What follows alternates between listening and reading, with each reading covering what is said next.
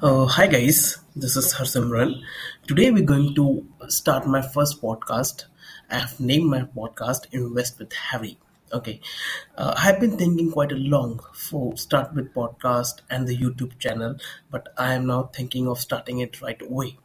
And here in this podcast, I would like to call up a lot of the investment managers, the fund managers, equity analysts, and those people who are running their fund for many years, okay, and to share their experience investment journey, their mistakes, their learning, their biggest success, their bigger uh, positional failure with all of you. So just before that, I would like to give a brief about myself. I mean, what I have done in my career. I have been associated with the financial market, particularly debt as well as the equity market, for the last 10 years. I am a CFA, FRM chartered holder. I have been particularly a lot of interest. I have developed a lot of interest in my last 5 to 6 years in equity market, and I have done a lot of deep research on the Indian equity market as well as the US equity market. Of the late, I have started investing in the US equity market as well, because now we have being you have a lot of access to an equity market, the US equity market, which earlier was not there. You have to go through the mutual fund routes. So in this podcast, I would like to share, first of all, about my journey. I'm in the market for the last 10 years, and I must say that the markets are not that easy. I have seen at least two bad cycle, 2013 and 2018. And obviously 2020 also the latest one. Therefore, in fact, a three cycle, I have seen three downturns, but I have started investments only in last 5 probably 6 years, and they had been doing pretty well. To be very frank, I have started investing initially through the mutual fund routes, and slowly when I build the confidence of seeing my portfolio grow, I have started venturing out myself and starting building the portfolio in Indian as well as the US equity space. So I have seen, what I can share from my learning is that it's very important to not time the market, but to time what the time you spend in the market, that is very important. And I believe that has been the key to my success, initially, key to my success.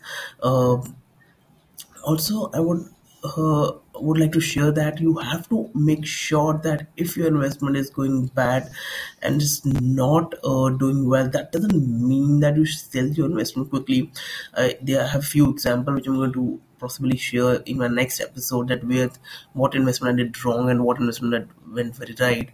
But just check. See, prices can keep fluctuating, but the value of the business generally goes linearly higher. Not the prices are quite volatile around the value of the business. So if the value of the business is growing and the prices are not moving, you still wanted to hold that piece of the business.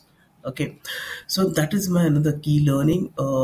If the prices are not moving, that doesn't mean the script is not good. The stock is not good. There's something wrong with the company. No, now, of the late, I would like to give an example in the banking stocks. You've seen a lot of the banking stocks have underperformed in the last 1.5 years, but I'm still holding into a lot of the bank stock, because even though the fundamentals have, uh, even though there has been a rise in NPAs in some of the banks, but they were able to pass through this COVID very successfully, and have managed to grow their balance sheets as well as the CASA and the deposit growth rate at a very healthy rate. Okay, despite being giving the RBI giving the warning, the banks NPAs are going to rise in the future. The banks have done pretty well job.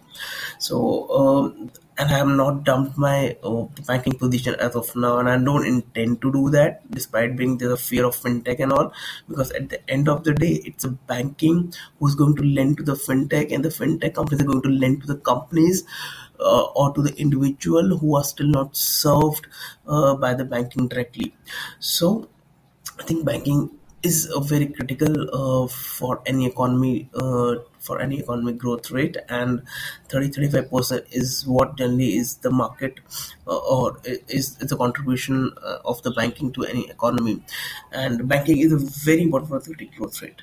So Here I would like to emphasize again the third point. Um Look from different businesses. Try to read as much as possible.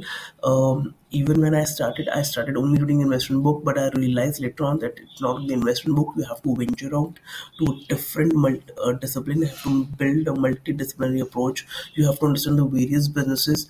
Now in my research experience, I have researched not only about the banking and financial services. I have researched about many companies which are sometimes even beyond my technical understanding. But yes, you can take and help from here and there online resources to better understand the companies and grill it. So again, I will repeat my 3 points which I mentioned. Invest for a very long time. It is not the just timing the market, it's the time you spend in the market that is critical for your success.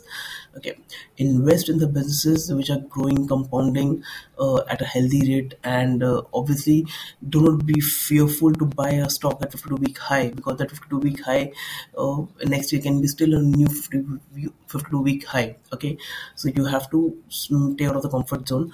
Do not buy the stock which has fallen 60, 70, 80%, because there is something differently wrong with the value of the business. Okay, I'm not saying that the stocks do not respond. Stocks can respond again if the value of the business pick up in the future in the time, but make a very careful assessment. Okay, do not lose your capital. The capital is something very limited.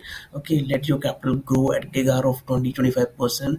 I personally don't chase multi-baggers. I'm happy with 25-30% GAR, because that gives me better sleep. Okay, whereas in the multi-baggers, if you try to identify the multi-baggers, generally you will take away 1 or 2% of the position, and even if you take a 1 or 2% position and go 10x, that will not move my portfolio much. Okay, so, and the third which I've discussed, which I'm going to discuss about is um that have confidence in yourself. Okay, there'll be a lot of the volatility coming in between in the market. You will not have a linear ride on the business. You will not have a linear growth in the business. There can be days, the months where it can be brutal sell off. You need to build your conviction, hold on to your positions. Okay, so that's it for my first podcast, guys. It is basically a rehearsal kind of a podcast I've done, and I'm sure I'm going to do much better in my new upcoming podcast with a lot of different investors. Thank you so much and stay tuned. Thank you.